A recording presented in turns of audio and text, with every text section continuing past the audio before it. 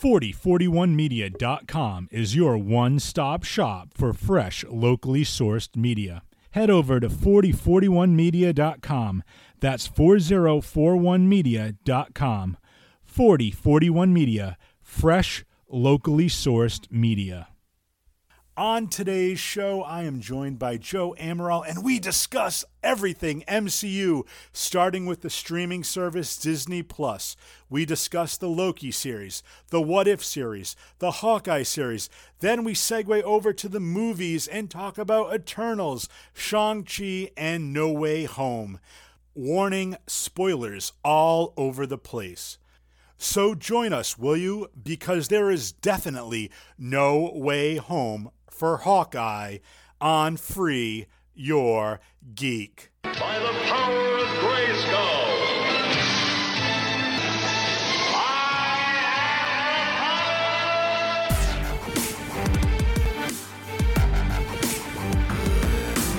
You have failed this city.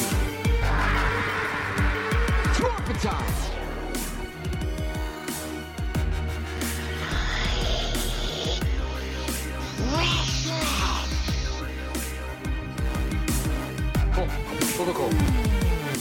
Winter is coming. finish him.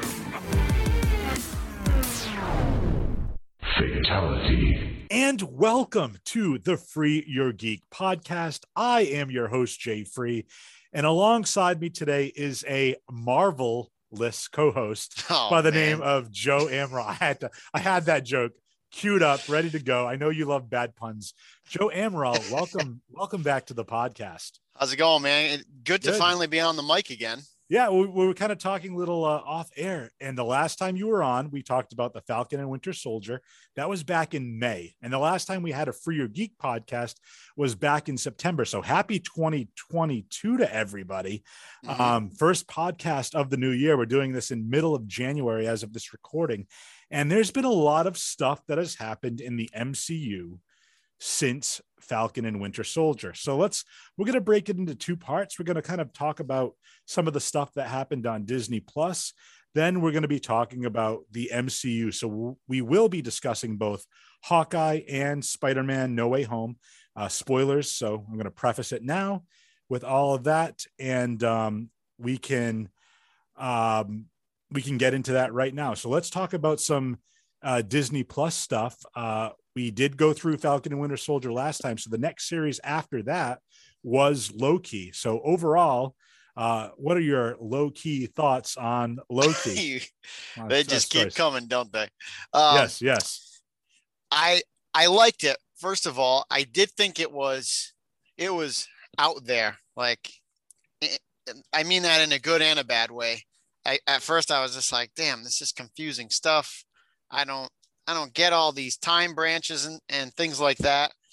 But I think Loki, the actor there, Tom Hiddleston, I think he made that a good series. I don't know if anybody else could have pulled that off. Him and Owen Wilson worked good together. Wow. What? I just went, wow. Wow. I can't do my own. Yeah, I agree. I think it was good. I think what's tough for me personally was to kind of see. So in the MCU, we've seen Loki kind of go through this whole transition where he was kind of the villain. Even he was a sympathetic villain. If that, you saw him, kill Phil Coulson, kill a bunch of people, eventually rehabilitate himself all the way to like becoming better friends or had more good in him when he was helping Thor in Thor Ragnarok, to the point where he almost tried to take out Thanos. Yep. And he died because of it. But because of what we saw in Endgame, it was the Loki that just had killed Phil Coulson. So all that character development was essentially taken away. We had to kind of not start from square one with him, but kind of understand like this is not the same Loki that we saw. So I think it's the first episode where he sees kind of like his highlight reel of his life. Yeah, which I kind of like that the best. I like that they gave him the highlight reel of this is what you end up doing in the future. Right. And so I think that was a quick way to get him up to speed to kind of, feel for him a little bit more, knowing that this is not the same Loki, as it were, that we were accustomed to seeing. And I like the idea of the time variance and the time branches. And I agree with you. I thought it was super confusing because I had conversations with people along the lines of, well, if the Marvel universe, the MCU, which we've grown accustomed to, is the one true timeline, then anytime anything happens, that would be a branch, wouldn't it? But then I also thought from talking with it, no, each timeline is set. So the timeline with Sylvie, when she became a variant, it was that timeline was supposed to play out a certain way, but she took a detour from that. And so that's what I'm trying to figure out. Is it one timeline, the timeline that we know, or all these multiple timelines, and then the variants get taken when they veer off course? Like, that's the stuff that I always had issues with. I didn't like all these weird versions of Loki. Like there was an alligator Loki, and there was an elderly man Loki, and like almost like a Viking type Loki. I just thought it was like, come on, like, yeah, what a crop. All of these things are completely different. Like, we'll get to Spider-Man about those variants, right? But those variants were similar to each other, like all the Spider-Man, and you know. Well, I think Old Man Loki, I believe it was in the 5th episode where he talks about how he ended up killing Thanos in his timeline. So I think that was the Tom Hiddleston Loki. It wasn't the actor, obviously, that played him, but that was him going through that timeline, aging, and he just lived on these worlds like solitude. And then once he decided to, like, he was so lonely, he stepped off. That's when the TVA grabbed him, and he actually had the classic comic book Loki outfit on, which I thought was kind of cool. Yeah, that was cool. They brought that back. Yeah, I enjoy that, but it also kind of, we can kind of like move that forward now if we want to talk about from that series to the What If series. We had an animated series which took topics from the MCU, which we know and we've already seen, and then kind of like put their differences in there. So obviously Captain Carter, where Peggy Carter gets the super soldier serum, versus, we have Doctor Strange where he's trying to save Christine, where she's the one that dies, versus, Marvel zombies, like everybody's doing a zombie thing now. So the one thing I didn't kind of watch was the What Ifs. I mean, I kind of knew different ones that existed, but I didn't really watch every one of those. I've been only really watching the actual like series with Avengers in them, Yep. Yeah. Okay. So I'll spoil it a little bit for you then. So I'm probably not going to watch it because okay. I'm not down with the what if, because what's happened has happened. Right. I don't like to think of what's going to happen though, but this is going to tie into what we're going to be talking about later on. So What If is it's all these different series. So like where Thor and Loki, actually Odin never adopts Loki. So how Thor grows up as an only child and is way more selfish and kind of a party. That one's like very, very light, but everything else, Peggy Carter with the super soldier serum, zombies, Doctor Strange basically going to this other ancient place and trying to find a way that when Christine dies, that's a fixed point. She's always going to die in that timeline. So he basically tries to find a way to save her. And then the ancient one actually splits him into two. And then one of them becomes evil and malevolent and tries to go to the underworld and get all these other beings to find a way to save Christine. That's a whole thing. Anyway, so it all boils down to at the last episode where the Watcher who's watching all this, Ultron actually gets implanted in Vision. So it takes the Age of Ultron movie where instead of the Avengers stopping Ultron from creating the Vision, they don't stop him. Now Ultron is inside the Vision's body. He ends up killing Thanos and takes all the Infinity Stones for himself. Jesus. And he goes around and then he finds out there's all these multiple realities. So he's going through and destroying all these multiple realities with the Ultron protocol. So the Watcher grabs all the other characters we've seen from the other What Ifs this season, and he gathers them together and forms the Guardians of the Multiverse. So it's so they actually ended up defeating this Ultron. So what happens is, and we'll bury the lead here, but at the end of Spider-Man No Way Home, we have the trailer for the new Doctor Strange movie. And Doctor Strange comes face to face with the evil version of himself from the What If universe. Yep. Saw that. And I think it's going to be, so I think it's really good. Yeah. I don't think you need to watch it per se, to watch the What If to get into that, but we want to talk about multiverses. We talk about different timelines with Loki. We talk about if things change in a particular multiverse, what happens in that multiverse. And then we move on to something that's a little less out there, if you will, a little bit more contained in reality, if you will. And we get to see Jeremy Renner take place or act in his own Marvel series Hawkeye. And what were your initial thoughts of that? First of all, before you even watched it, when it was announced, because typically for me, everybody's like, Hawkeye, okay, yeah, he's the least, interesting Avenger, That's what I was going to get at was I've always been interested in him because he's the only one. Him and Black Widow were the only regular people. And even she I consider a little different because her upbringing was so weird that she's just this gifted assassin. He was the most regular guy. And he was never out there with armor. All he had were his stupid arrows. So I kind of like watching TV shows like this because he's not the regular superhero. He's not the guy in the Iron Man suit, or he's not this guy with superhuman strength or speed. He's just a normal dude, and he still somehow is alive. Well, I think there was in one of the episodes where he's I think it was when he met Maya, the first episode that he met Maya in, and she said that he's cheating or something with his gadgets.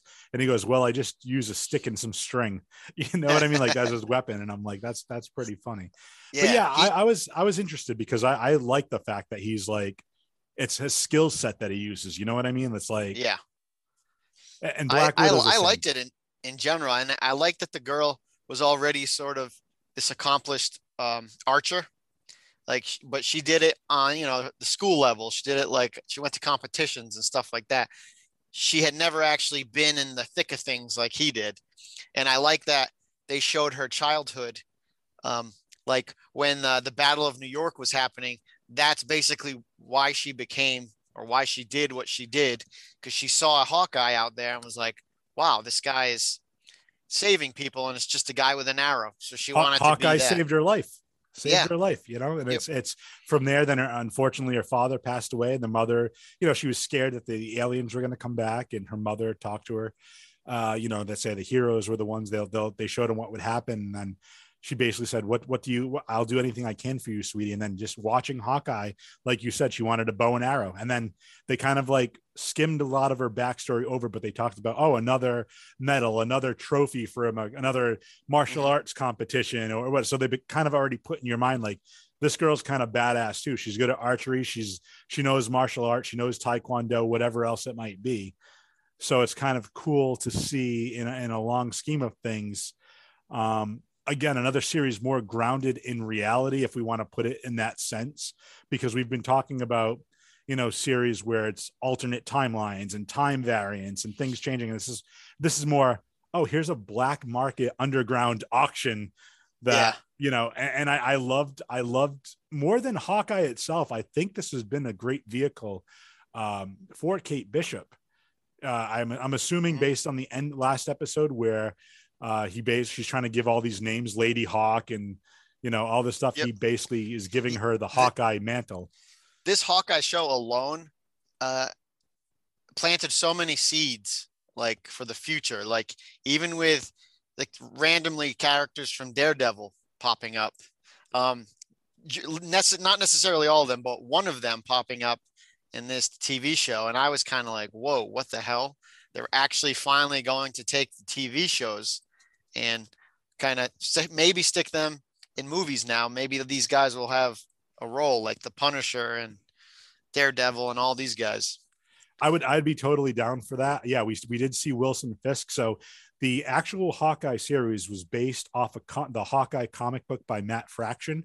And a lot of the stuff, the Tracksuit Mafia was in there, and they were just they were hilarious. They were pretty much the comic relief. They're just a bunch of goons, but they were led dummies.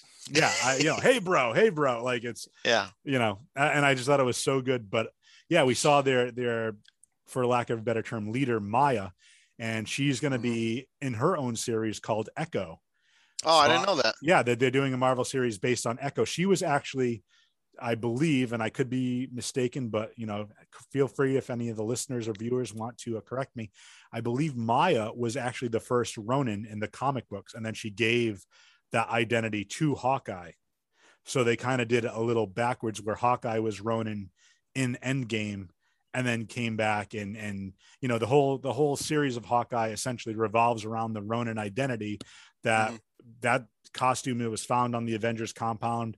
A Rolex was found on the Avengers compound, so it's at this black market auction, and Kate somehow gets in the middle of it, puts on the Ronin costume. So now, because Ronin killed a lot of the tracksuit mafia back in the day, including Maya's father, she's out for revenge against Ronin. And it just so happens to be, that's how Kate Bishop kind of gets brought into it. But I just think it's kind of interesting because the comic book with Hawkeye and Kate Bishop is so well done. And, Lucky the pizza dog's in it, all these different type of things that we saw in the show. But this is going to lead to Maya and the Kingpin, I believe, in her series Echo, because in the comic book she shoots him, again spoiler alert, but we see in the last episode she finds out, or she is led to believe, that he's the one that tipped Ronin off, or he had a hand in tipping Ronin off to wear the tracksuits were. So he's indirectly or directly responsible for her father's death just as much as Ronin is, or Clint Barton was. So I think what's going to happen is in the Echo series, I think we're going to see Wilson Fisk in there as well, because she does pull a gun at him and the camera pans away as she pulls the trigger. In the comic books, I believe she shoots him in the eye and it caused temporary blindness in him. So I think that's what we're going to see, which again would tie really, like, imagine a blind Wilson Fisk and then running into a blind Matt Murdock. Like, imagine if he's in there, that'd be kind of cool too. So all in all, I mean, I really like that. And then, of course, we saw what I thought was the highlight of the Hawkeye series. There's two people. There's Jack, who I thought was the absolute highlight. Her, is that the husband? The fiance with the sword. Yeah, because that was an Easter egg as well. Because in the comic book, Hawkeye is trained by, I don't remember his last name, but his name is Jacques, whatever, and he goes by the Swordsman. And he trains Clint Barton at the circus, and then Clint Barton becomes a thief, and then he becomes a hero. His whole storyline in the comic book is a little bit different. So that was a nod to Jacques, the trainer of Hawkeye, with Jack with all the different swords. So that, and he was just, he's a red herring. You think he's like in on it. You think he's, part of this, like he's a horrible human being. And it's just, no, he's just a lovable goofball, that's his only part. But then of course, then let me guess, Yelena. I've been wanting to say Yelena. Yeah. So we were led to it at the end credit scene of Black Widow, where Val basically goes up and shows Yelena a dossier saying, I thought you'd want to know who's responsible for your sister's death, and shows her that picture of Clint Barton, which, that ties in the same time. That's Kate's mom is hiring Yelena at that point to go in. So it's all interconnected. The events at the end, the end credit scene of Black Widow ties directly in to the Hawkeye series, because it's like, this is what happens. Now she's going to New York. And then just her back and forth in the comedic parts between her and Kate. I think if they make a second Black Widow movie with her as the lead, they need to put Kate Bishop and her as like almost like a. Oh yeah. I actually like that they got along like the whole time. There was no hostility, because Yelena sort of took her as a joke at first, like she's just a silly kid, right? And then she got to know her and was just like, I think a few times they even acknowledged liking each other, right? Like during this whole issue. Well, and then, no, I was gonna say there's also parallels, because I think in one of their earlier episodes of Hawkeye, they I think she said Kate asked Clint, what was the best shot you ever took? And he goes, it was the shot I didn't take. And it really shows like his affection, how he saved Natasha. He was supposed to take her out, but he knows she wanted out. So he didn't eliminate her. And then fast forward, I believe it's that same episode on the rooftop, Kate pulls the bow and arrow on Yelena, and Yelena looks at her and just gives her a no. And she doesn't take the shot there. So this is the next Hawkeye and Black Widow here.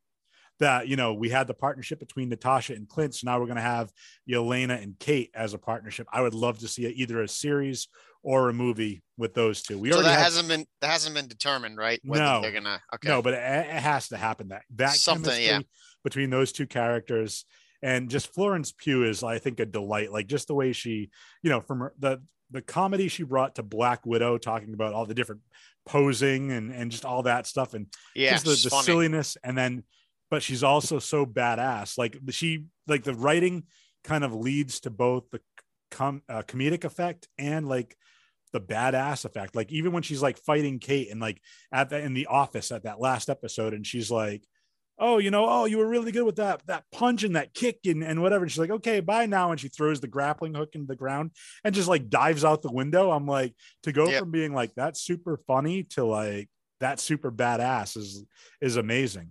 Yeah. I was gonna say something, totally forgot. Yeah, I was gonna say I wonder what they're gonna do with Clint from here on out. Like, is Clint gonna keep going, or is he eventually? I mean, he's got hearing loss, and he's kind of a family man. Are they slowly phasing Clint out with this show? I would agree with that. I think this is kind of like a swan song for two different characters. I thought, one, this is for lack of a better term, this is the mourning that we had to do for Black Widow, because in Endgame, we didn't really we saw like a couple of scenes real quick with like her dying and sacrificing herself, but we never really got the gravity of that situation. And we see her best friend here in the Hawkeye series still struggling with that amazing Tony Award winning Rogers the Musical. Oh man. But we see even there's a shot that lingers on the actress or the actor playing Natasha, doing that bit, and he, the music fades out and he's looking at her, and it's just, you can tell that gravity. And then he's like visiting the monument with all the Avengers names, and he's trying to talk to her and saying, I'm sorry for what I'm about to do.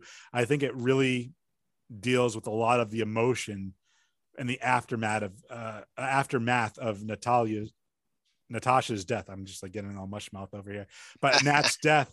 And then I think the second part is, I think this is a swan song. I wouldn't be surprised if we see Clint do like more cameos in upcoming Marvel movies, almost like kind of like he becomes the next Phil Coulson, almost like in the sense. Yeah. I was, you took the words out of my mouth. Like, I feel like him playing a role like that, or Maria Hill, or kind of just the person in the shadows that helps Nick Fury out.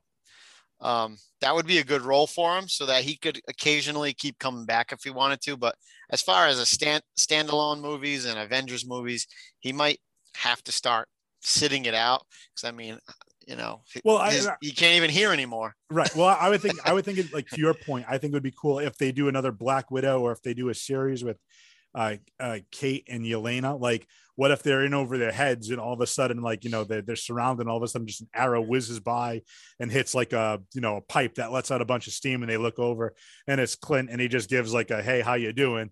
And that's it. You know what I mean? But like, he could show up and do like little things like that, I think would be kind of cool. Or kind of like he can be like their wheels person, if you will, in the sense that, like, he's piloting like the jet or the Quinjet or whatever, drops him off and reconvene, whatever, so he's kind of out of the fight. But they're definitely setting up a young Avengers team.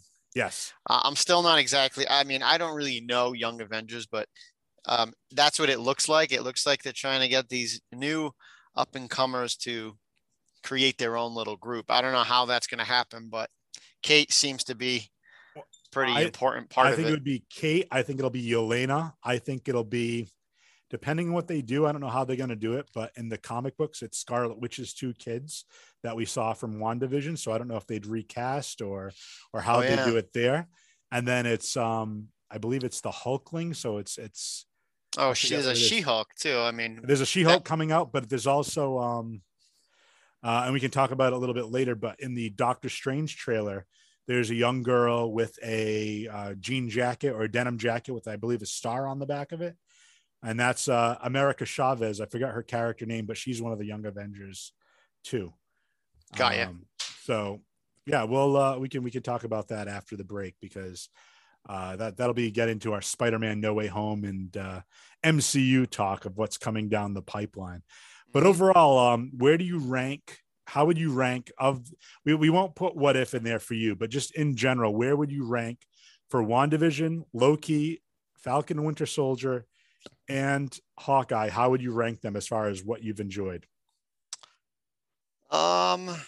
You said Loki, Hawkeye, Falcon, Winter Soldier, and WandaVision. Of those four, which one was your favorite? My favorite, I think it was Falcon Winter Soldier. Okay. I just liked that it was just straightforward action, and then Baron Zemo I thought added a lot to that. I liked those three actors together, and I liked all the action. I like that, like evil Captain America. Yeah. That was pretty sick. So I would say that one just because that's my taste. But I thought WandaVision was much smarter than I thought it would be. I didn't know what to expect. It seemed like an old timey sitcom, like from the previews. And I didn't get what they were going to do with it. But once you watch, then you're like, oh, this is what's going on. It's not reality. It's just what she builds as her own. So I would say that might be number 2, but I don't want to give a third place to Hawkeye because I actually really liked Hawkeye. I like that, it brought about Kate Bishop and Yelena and Kingpin. So yeah, I'm gonna go with my favorites: Falcon, Winter Soldier, and then the other two are a tie. Okay. WandaVision and Hawkeye. So then Loki's at the bottom of that. It has to be because I probably liked it the least. It's just funny. So my list, I'll throw What If in there too. I actually liked Hawkeye the best. I just thought, like, for me, like the character development, introducing, I thought it was great. I get that argument too because it was different. Like it was good. It was like a kind of like a buddy. What do you call it? A buddy action thing, like the mentor and the mentee. And I absolutely agree with that. And then I would agree put WandaVision at number 2. Then I would probably put Loki. Then it's a toss up between Falcon and Winter Soldier and What If. But for me, it's my argument for Falcon and Winter Soldier, and this is my personal taste. I think that Hawkeye and WandaVision had a lot of character development. So you get to you get a lot more into Wanda. You got a lot more into Vision.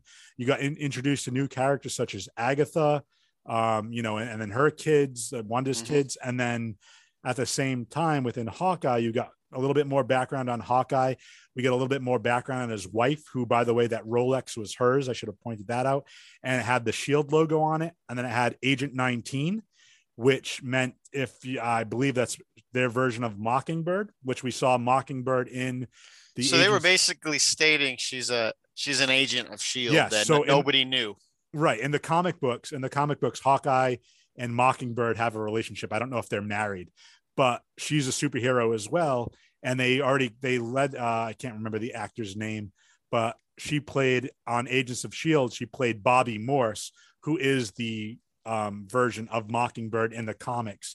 So I'm almost wondering if the Agent 19 is kind of like the Mockingbird name is kind of almost like a Black Widow name. Like, you're a Black Widow, you're a Black Widow, all these women are Black Widow agents, where you're all Mockingbird agents. So we can still have the Agents of SHIELD one, which is the one with the name that we know from the comics, but we also have this Mockingbird who's married to Hawkeye, which is also in the comics, but it's not Bobby Morse, that's not a real, it's a whole thing. But anyway, I like that. I liked introducing Kate. I like the fact that they brought in Kingpin.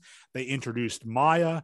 They brought in all these other characters from the comics, Grills and Lucky the Pizza Dog, all these other like different characters, where I kind of different that with Falcon Winter Soldier, I feel like the villains or the reasoning for Falcon and Winter Soldier for the villains methods weren't as fleshed out as I would have liked. Like the Flag Smashers, like, I get it, but if there was maybe 2 or 3 more episodes and you could give me a little bit more on why the Flag Smashers are trying to, they're trying, everybody's mad that people returned after the blip and they want, everybody else is like gotten things that were still there for those 5 years. Now everybody else has been displaced. I get that anger and argument, but give me a reason to care as to why they're against all that stuff. You know what I mean? Or why they want it to go back the way it was. Or, I just feel like that. But again, I agree with you. U.S. Agent, so good. I love seeing him fake Cap and everybody hates him. I thought that was so good. And I love the back and forth between Bucky and Sam. I think that was great. I also think that with Loki, to what we discussed a little earlier. I just thought I got a little confusing with the timelines. That's why that's not as high. I love Tom Hiddleston. I love the interaction with him and Sylvie. Again, I wish that there could have been maybe 2 more episodes to deal with their relationship and their back and forth and them, kind of that romantic thing. And I would like to see more Owen Wilson. Who doesn't want to see more Owen Wilson on your screens? Yeah, so. Exactly. But yeah, that's how I'd rank it too. But they were all solid. I thought. Yeah. I mean, there wasn't a bad one really. Right. No, I think it's good. So. Yep. Yeah, and then what if was good, but I love the idea of like taking, hey, this is what you've already experienced, but what if this happened? What if this changed? Yep. And I've thought about that too. Like what if these certain things happened? But I have trouble watching an entire season of this because it's like, okay, all these hypotheticals right. a little much. There was another good one I didn't mention at the top of it where Killmonger actually saves Tony Stark from the events of Iron Man 1. I saw that, yeah. And it's actually really cool. And it's like uses, and it kind of ties Black Panther and Iron Man together, which is kind of cool, the 2 movies. But awesome. Yep. Well, that's been the Disney Plus series. We're going to take a break, and then we're going to go from the highs of the Disney Plus series to talk about some of the lows and highs of the MCU. So we'll be back after this break. After these messages, we'll be right back. And welcome back to the Free Your Geek podcast. I am your host, Jay Free, and let's swing in to some MCU movies. Rascal. I'm horrible with the puns. I'm here with Joe Amaral, our go-to Marvel guy. Pretty much anytime we do a podcast talking about anything from the MCU, we like to have Joe on because Joe is an MCU fanatic, and I don't know. I like your take on things. You and I sometimes have very similar opinions, but I also love how you take like deep dives sometimes because you're not as big of a comic fan. So when you see something or you watch one of the movies, you're like, oh, I read this article that this is what this is going to be. And I'm like, that's so flippin' brilliant. I love that. So yeah, I like to analyze everything and see what's out there. And then I'll like see something and be like, oh, wow, that's a good point. I wonder if that'll happen, Right. Exactly. And I was never, like you said, I was never a comic guy. Like as a little kid, I would watch the cartoons. So for me, the introduction were the cartoons like Batman, Superman, Spider-Man, X-Men, when there was a cartoon for every one of those. No, I was going to say, I know we're going into it, but I wanted to bring up, because you just put it in my head. I know we just kind of closed the book on the Disney Plus series, but they're revamping the X-Men cartoon, right? Oh no, I didn't know that. Disney Plus is bringing back the X-Men cartoon, and they're going to pick up cool. right where they left off. And so I don't know if it's going to be the same voice actors and stuff, but I hear the animation style is going to be the same. So that's what I was really going to ask you, because it really all matters if the animation style is the same or not. It has to be the same, or else it's just something completely new. Yeah. So I didn't know as soon as you said that, when you watched the cartoons as a kid, I was like, oh yeah, I forgot that the cartoon is coming to Disney Plus. That's crazy. I think it's going to be called, I forget, because there's a comic series too. I believe it's called X-Men 97, because I think that was like the last episode or the last season was in 96. Crazy. So I think it's going to be 97 or whatever. But yeah, so be on the lookout for that. But let's leave Disney Plus behind. Let's go to the MCU. So we're going to talk about 2 movies. I want to talk a little bit about the Eternals first, just because it's a different type of Marvel movie than we're accustomed to.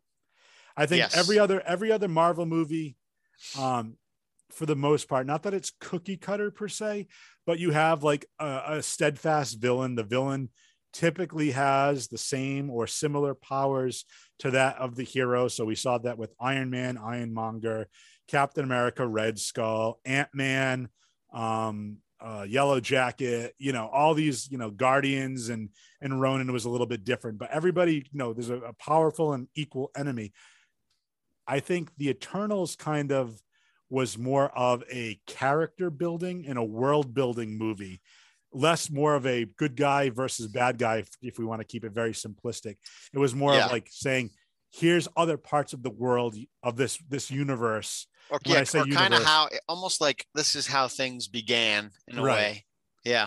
or here's some other stuff that's happening below the surface that you didn't know about, that's happening concurrently while everything else is happening. And they do that a lot in comic books and all these secret organizations and all this other stuff. But at the same time, it wasn't a straightforward, here's the good guy, here's why the bad guy is mad at the good guy. It was more of, here's all these beings that have been around forever, here's their purpose.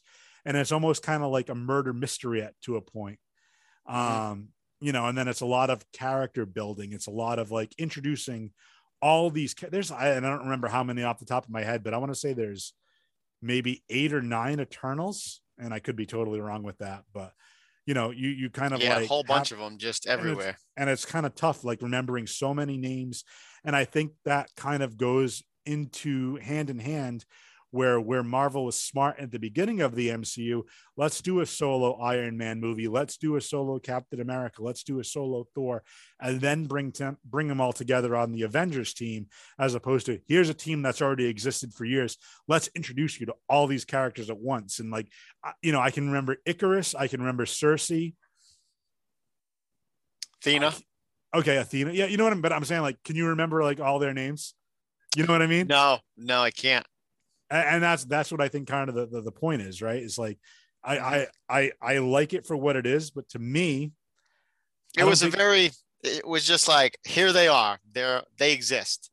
And these godlike humans or whatever. Yeah. These manufactured powerful humans that are just appearing now. It's like, I know they say, oh, they were told by the Celestial they couldn't be involved in like the Earth's wars, but I feel like when an event like Infinity War and Endgame happens, for them to just not be around at all is a little nuts. Well, that and the point is like, so that their whole point, which they were, not to spoil it too much, but their whole purpose of being on Earth is to see it flourish and populate. So once it reaches a critical point, this a celestial being is born, right, and then devours the Earth or ends life on Earth or whatever planet they're on. So I'm like, if that's their purpose, is to see the population keep growing, and then Thanos is here to basically wipe out half that you're basically like putting a stop to the Celestials' plans. Why wouldn't they want to get involved? Yeah, I found it interesting that everything was the introduction of that Celestial or just one of the basics. Like we were introduced to Ego. He's a Celestial, but he's not a Celestial that follows the rules, I guess. He kind of was just like on his own planet, and all he cared about was expanding.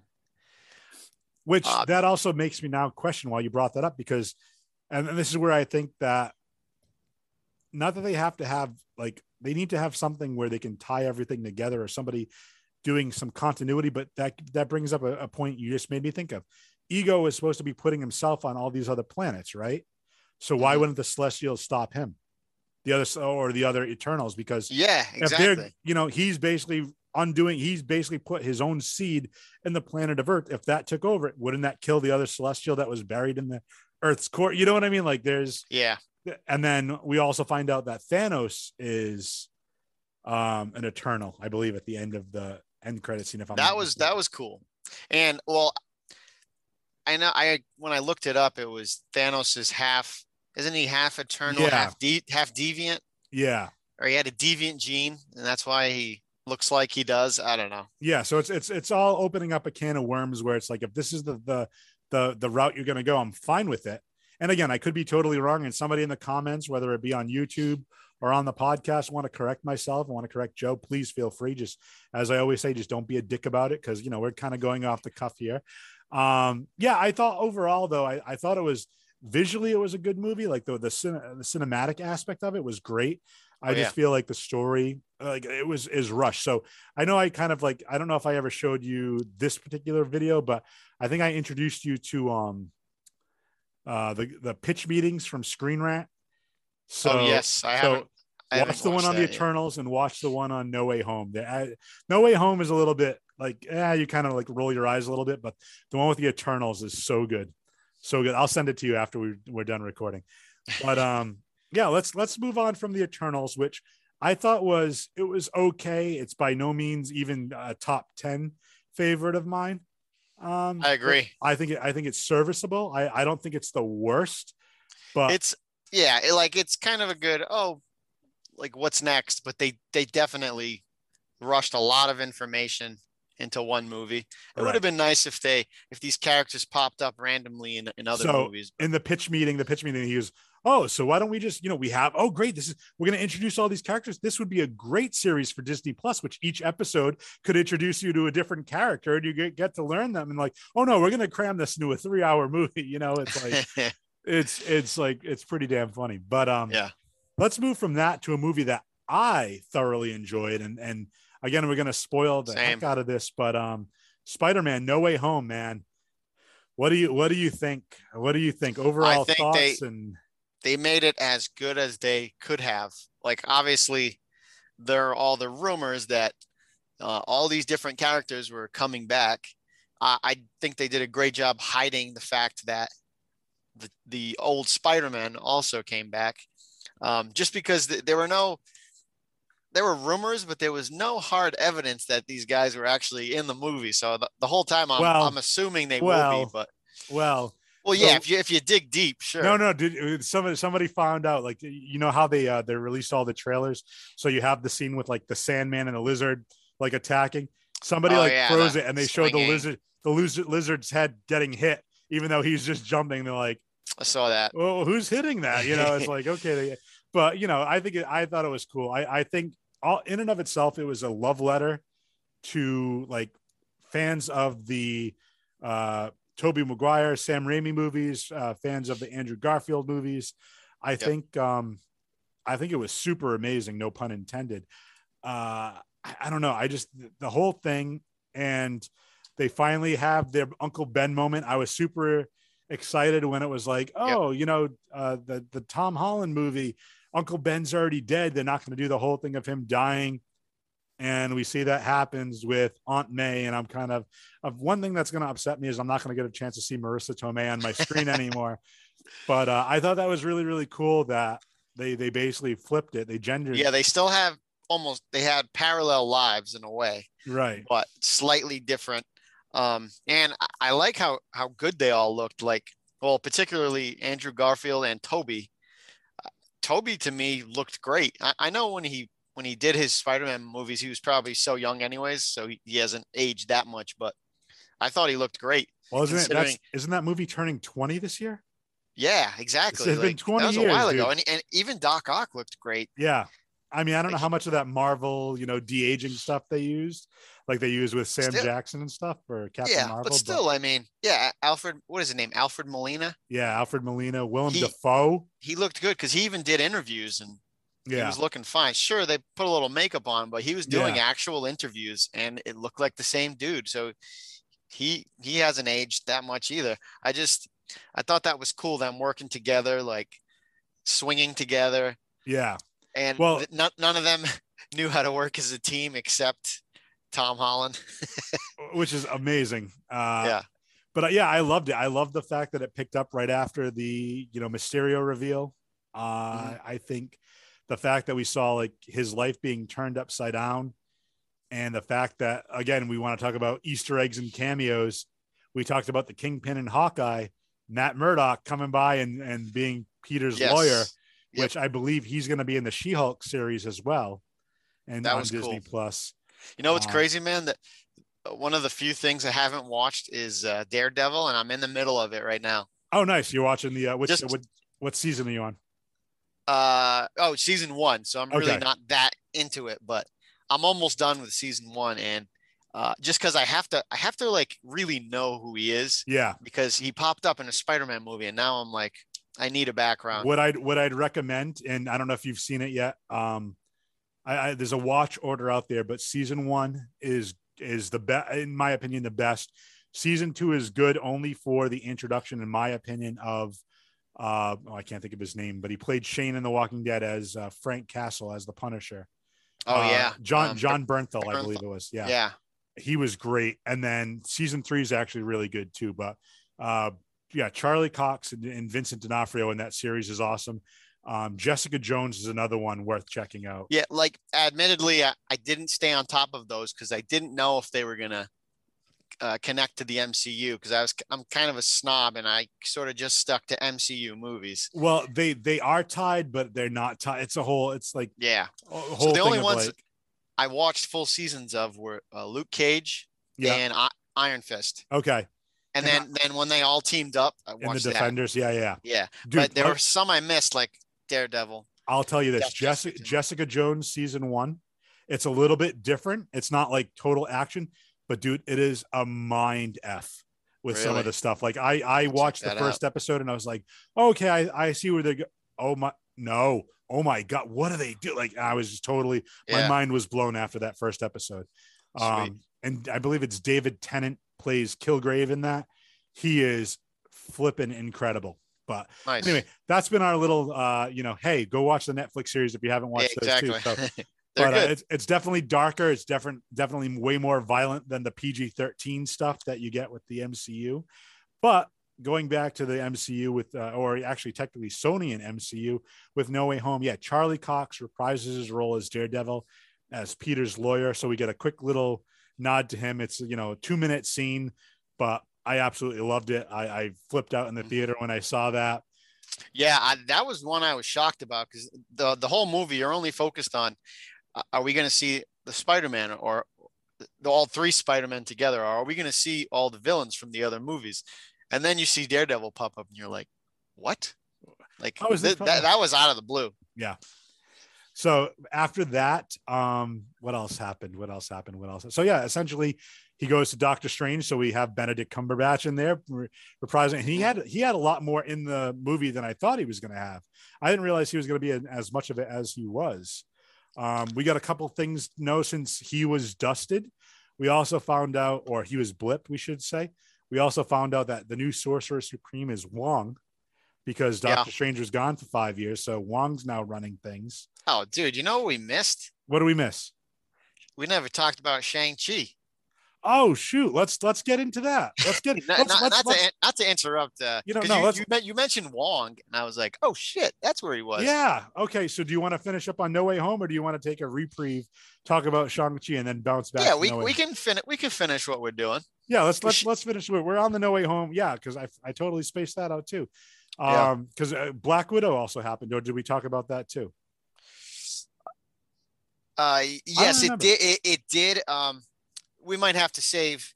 Yeah, maybe we'll do day. 1 month later. Maybe we'll do like a rewatch or something. A revisit. Yeah. Okay. So let's talk about. But yeah, so we see Doctor Strange perform a spell to try to make everybody forget that Peter Parker is Spider-Man. Mm-hmm. It's like typical anything else. It's like when dad's trying to do something, or mom or dad, and the kid's like, hey dad, poking the bear, like keeps like interrupting. You can't concentrate, and Strange's spell goes a little hectic. And just to cut you off real quick. Yeah. That bothered me that the Sorcerer Supreme, this guy who can do a lot of magic, just decided to help this kid out with this reckless spell. Like if you're supposed to be like this protector of Earth, shouldn't you maybe stay away from these risky spells, especially after Wong is like, listen, there are consequences to this spell. Right. Like, let's relax. Strange is just, I think part of him is still very much from Doctor Strange 1, where he's just like this arrogant dude who's like, I can do anything. I'm going to do what I want anyway.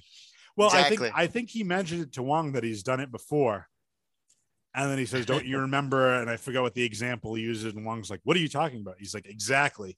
Like, so it's kind of like he's done this spell before, but it's like, as he's doing it and having to make all these alterations based on who Peter wants to remember. And then instead it goes a little haywire, and it brings everyone that knows that Peter Parker is Spider-Man across the multiverse into this world, into this universe, which is why we get all the villains. And like you were saying, Doc Ock looks good. Green Goblin looks good.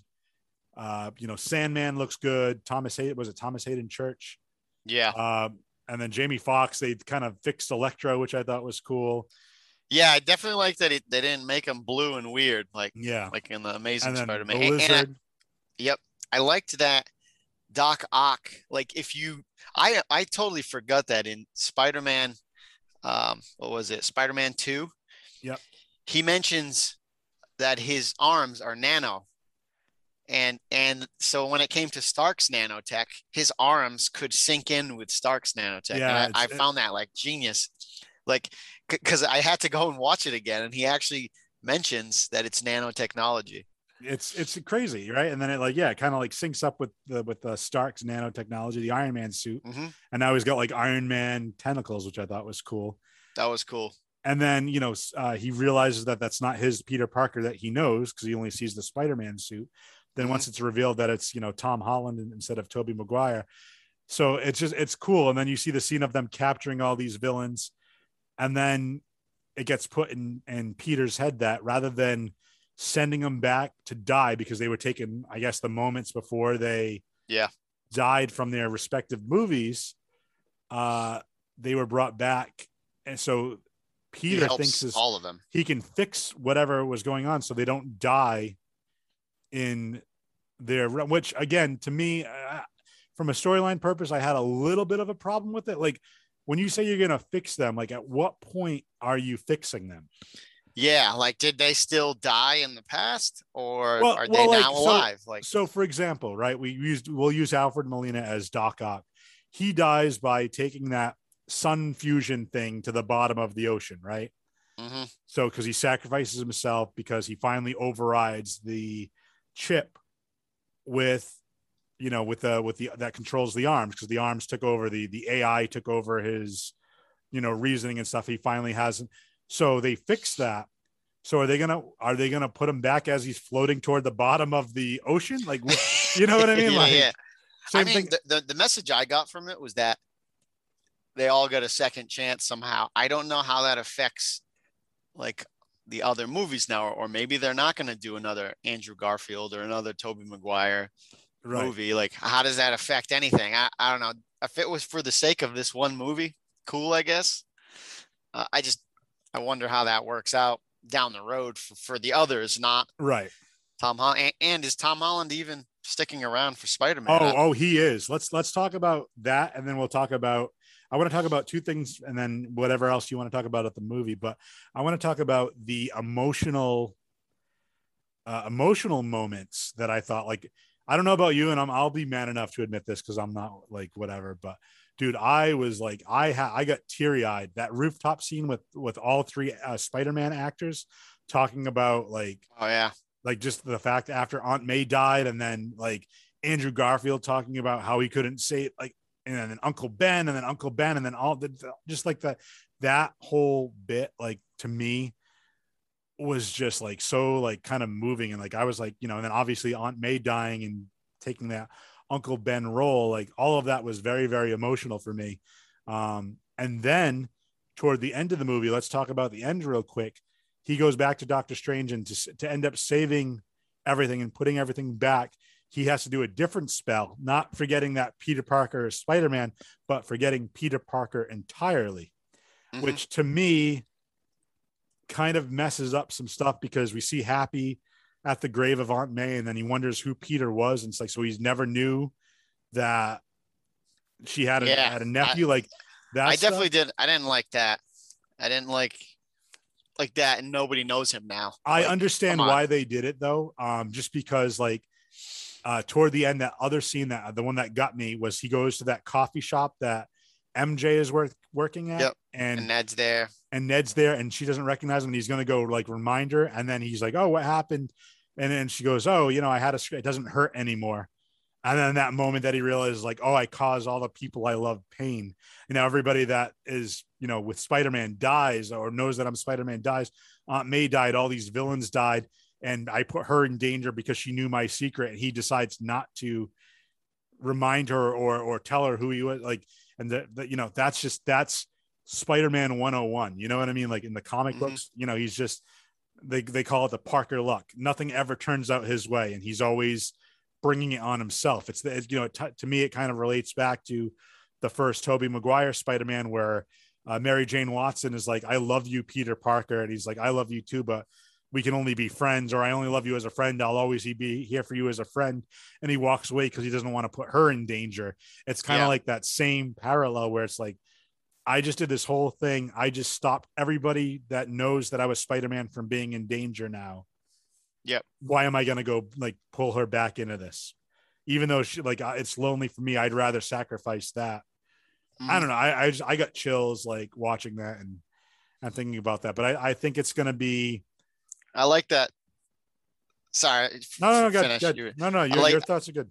I like when they were having trouble fighting all those villains, and they had to do a group huddle real quick. And Tom Holland's Spider-Man is just like, I don't like to brag, but I have worked with a team before, with the Avengers. And Toby's just like, oh my God, that's great. Who are the Avengers? Like, because in their universe, the Avengers don't exist. Yeah, I just think it's hilarious. Like, Toby in all his movies had to do shit by himself. Yeah. And then Toby, and Toby bragged about fighting an alien in space. And then one of them was just like, oh, I fought an alien, but fighting one in space? They're like, that's crazy. And then I fought a guy in a giant mechanical rhino suit. Yeah. The Russian dude there. Yeah. Well, was that Giamatti? Yeah, and he played the character of Rhino from the comics, which that's kind of tough to bring to the screen. But yeah, that also brings up a good point too, is that the end credit scene, and we'll talk about that in a second. But at the end of the Spider-Man movie, No Way Home, he's now like typical, which is like perfect, because I've always said that I really like the casting of Tom Holland as Peter Parker, because, and this is no offense to either Andrew Garfield or Tobey Maguire, but I couldn't buy them as high school students, even though it was like, hey, you know, like they looked a little bit older. Tom Holland, I could get as a high school. Now moving on to college, now you can kind of get into that role where you get the, you know, Parker with the dead end job, trying to like take pictures for the Daily Bugle, and you know, he's trying to make ends meet, and he's got that makeshift Spider-Man costume now. He doesn't have all the Stark tech anymore. Like, it's kind of like back to basics, which I absolutely love. And before we talk about the end credit scene, one other thing that popped into my head was there were a couple of different scenes where, so I think you remember the Tobey Maguire, I believe it was either Spider-Man 1 or Spider-Man 2, where he had a back injury. Oh yeah. They did that was a great joke. They did that scene where in that Spider-Man where he lands, he's like, oh, my back. And they recalled it in this movie. I got this thing with my back. Yeah, which was hilarious, which I thought was great. And he said, want me to crack it for you? I just love seeing that, like, you know, like that brotherhood of the same character. Like, it was so cool. Yeah, that was cool. They actually had a lot of chemistry. Yeah. Like the three of them. So and then all three of them are in lab coats, like their nerdy selves, working on these anecdotes for each of the characters. Like, that was cool. And before I forget, I'm sorry, to interrupt you. I love the Doc Ock holding the arc reactor and saying, power of the sun in the palm of my hand. Throwback from that. Crazy. Yeah. They did so many like nods and like homages. And then I don't know if it's there now. I'll have to rewatch it, but you know, the meme with the two Spider-Men pointing at each other. Like, I think that was kind of like the same thing with the three of them. Oh yeah. That's pretty much it.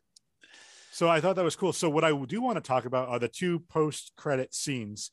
Let's talk about the Eddie Brock one first, because that leaves huge implications, because we weren't sure if, we know at the end of Venom, Let There Be Carnage, you see the news report about Peter Parker being outed as Spider-Man. And he's like, the Venom symbiote comes out and goes, I hate that guy, or whatever he says. So it leads to the credence that the symbiote is of a hive mind. So the symbiote that attached itself to Topher Grace in Spider-Man 3 is the same symbiote that's with Eddie Brock. It shares the same knowledge and memories with all the different symbiotes, and a little piece got left behind after he was sent back to his universe, that little piece of symbiote. So now we could be leading to a symbiote Spider-Man costume / Venom in the Sony / MC universe, which I'm totally for. Oh, of course.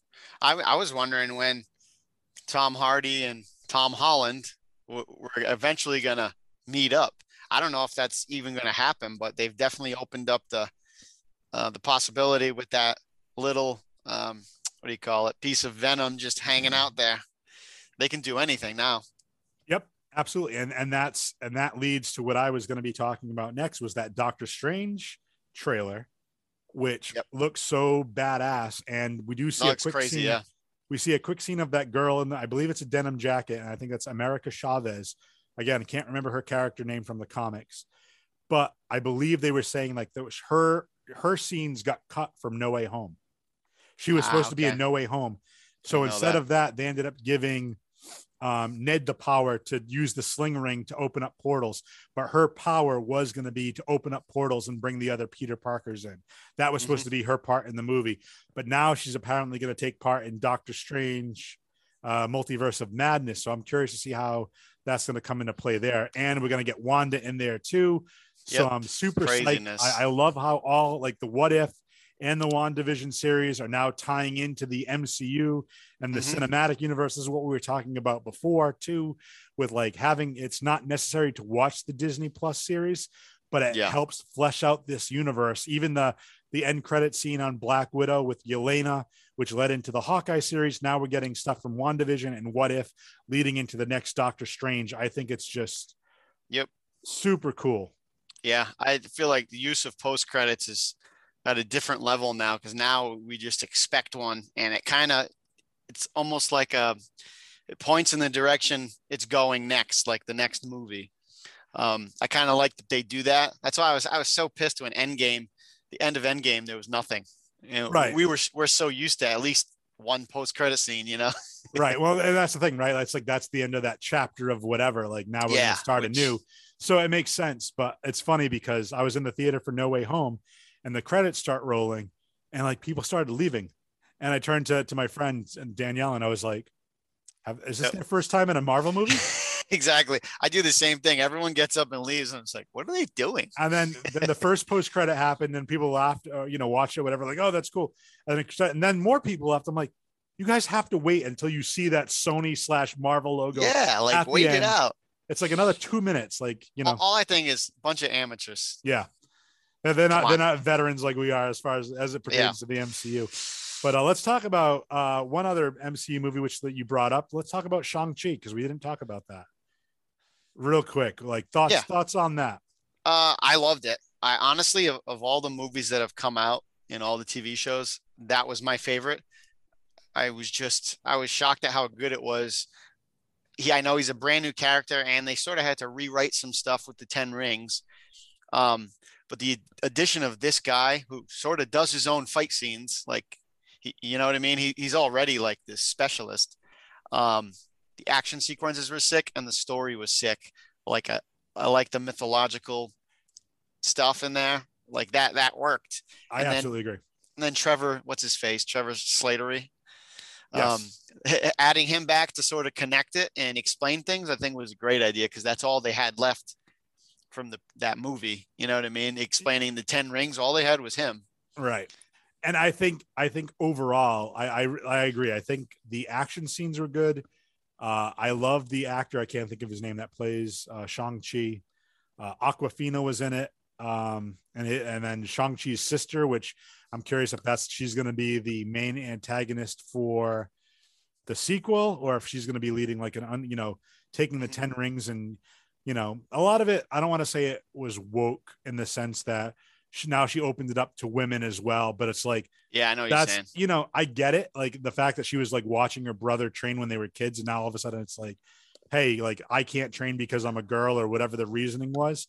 But the fact now that she's running it, and now she's got both men and women, and she kind of combined it all together, I think is like so cool. Because I'm not saying that it is, but I'm saying now you're getting more overall power for whatever mission. Like who's to say, there's certain things that, not to get too woo woo and woke, but there's certain things that men can do that women can't, and vice versa when it comes to like fighting and, and painting with broad strokes. But, women can be better martial artists than men because, like flexibility and whatnot and frame and stuff. But I just think it's so cool that she's like the leader of this now.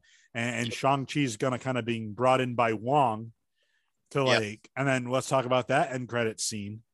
Yeah. Which that was great. What are those rings made out of? Yep. I like that it brought back some of the original characters, like Hulk and But well, he's not in Hulk anymore. He's Bruce Banner. So I wonder if he's going to be Bruce switching Banner. back and forth again. Yep. And I'm then wondering how that's going to Captain be. Marvel and who was it? Wong. Yeah. Yeah, I believe It was it's the three of them. And I love that this predates even the books in Kamartaj that go over like the oldest stuff. Well, that's what I'm wondering. I'm wondering is this are the rings somehow tied to the Eternals? Is it something maybe like a celestial power or a celestial? That's not a bad guess. I didn't even think to connect those rings to the Eternals. So I don't know. That's possible. Because those rings, like I was trying to think like if they had anything to do with an Infinity Stone, or if they were the equivalent of one that nobody knows about. You know what I mean? What if no pun intended, but like what if they use the Reality Stone to will those rings into existence way back in the day, and that's why it predates. It came from like. Yeah. Who knows? It could be. Yeah, it's way back because like we're talking old. Like, are we talking older than the Infinity Stones? Because the Infinity Stones were created in the Big Bang. So unless this is from another world. Yeah, but but it's crazy because people know about the Infinity Stones. Nobody knows about the rings. That's why it's very strange. Like, so I'm curious to see where that comes from. That's a good guess you mentioned with the Eternals, or maybe even a Celestial, like they come from that. I don't know, but you know what it does do? It does create intrigue and more mysteries moving into the next phase of the MCU. Definitely.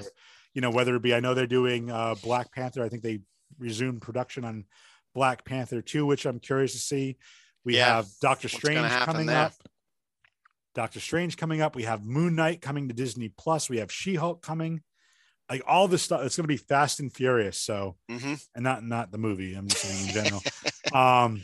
But yeah, well, Joe, I want to thank you for being on the pod again. My pleasure, man. Good to spitball with somebody. I can't talk about this with everyone. Yeah, well, we have March 30th is the drop for Moon Knight on Disney Plus. So maybe end of April, beginning of June, once that series wraps up, we'll have you back on and you can definitely can spitball with that, and maybe another movie will be out, and maybe Doctor Strange will be out, and we can kind of wrap those two up together.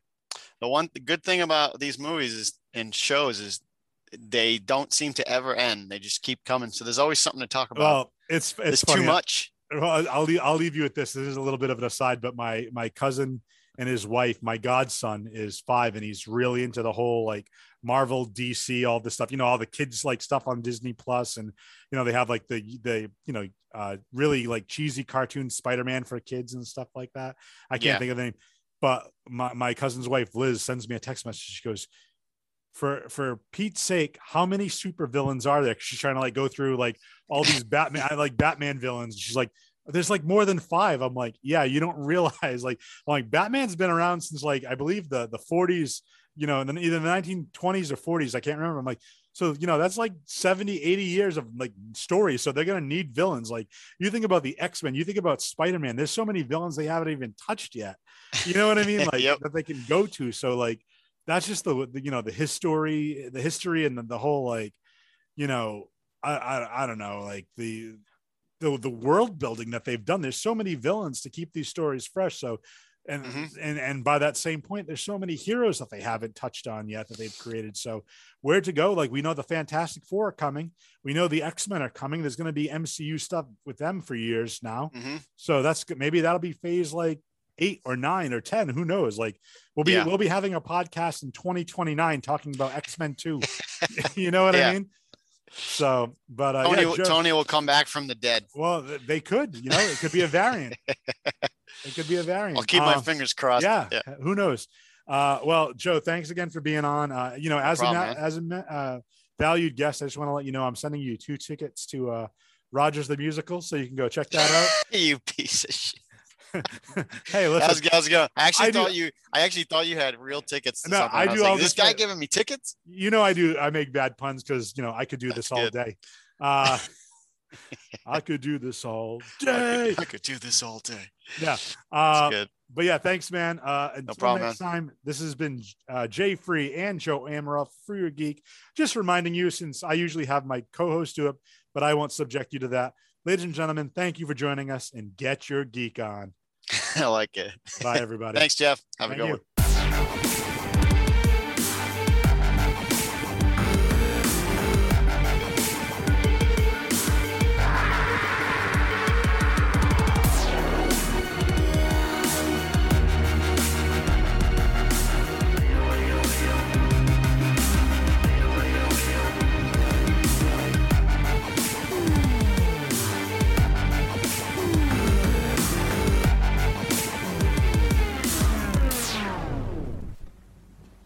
You're still here.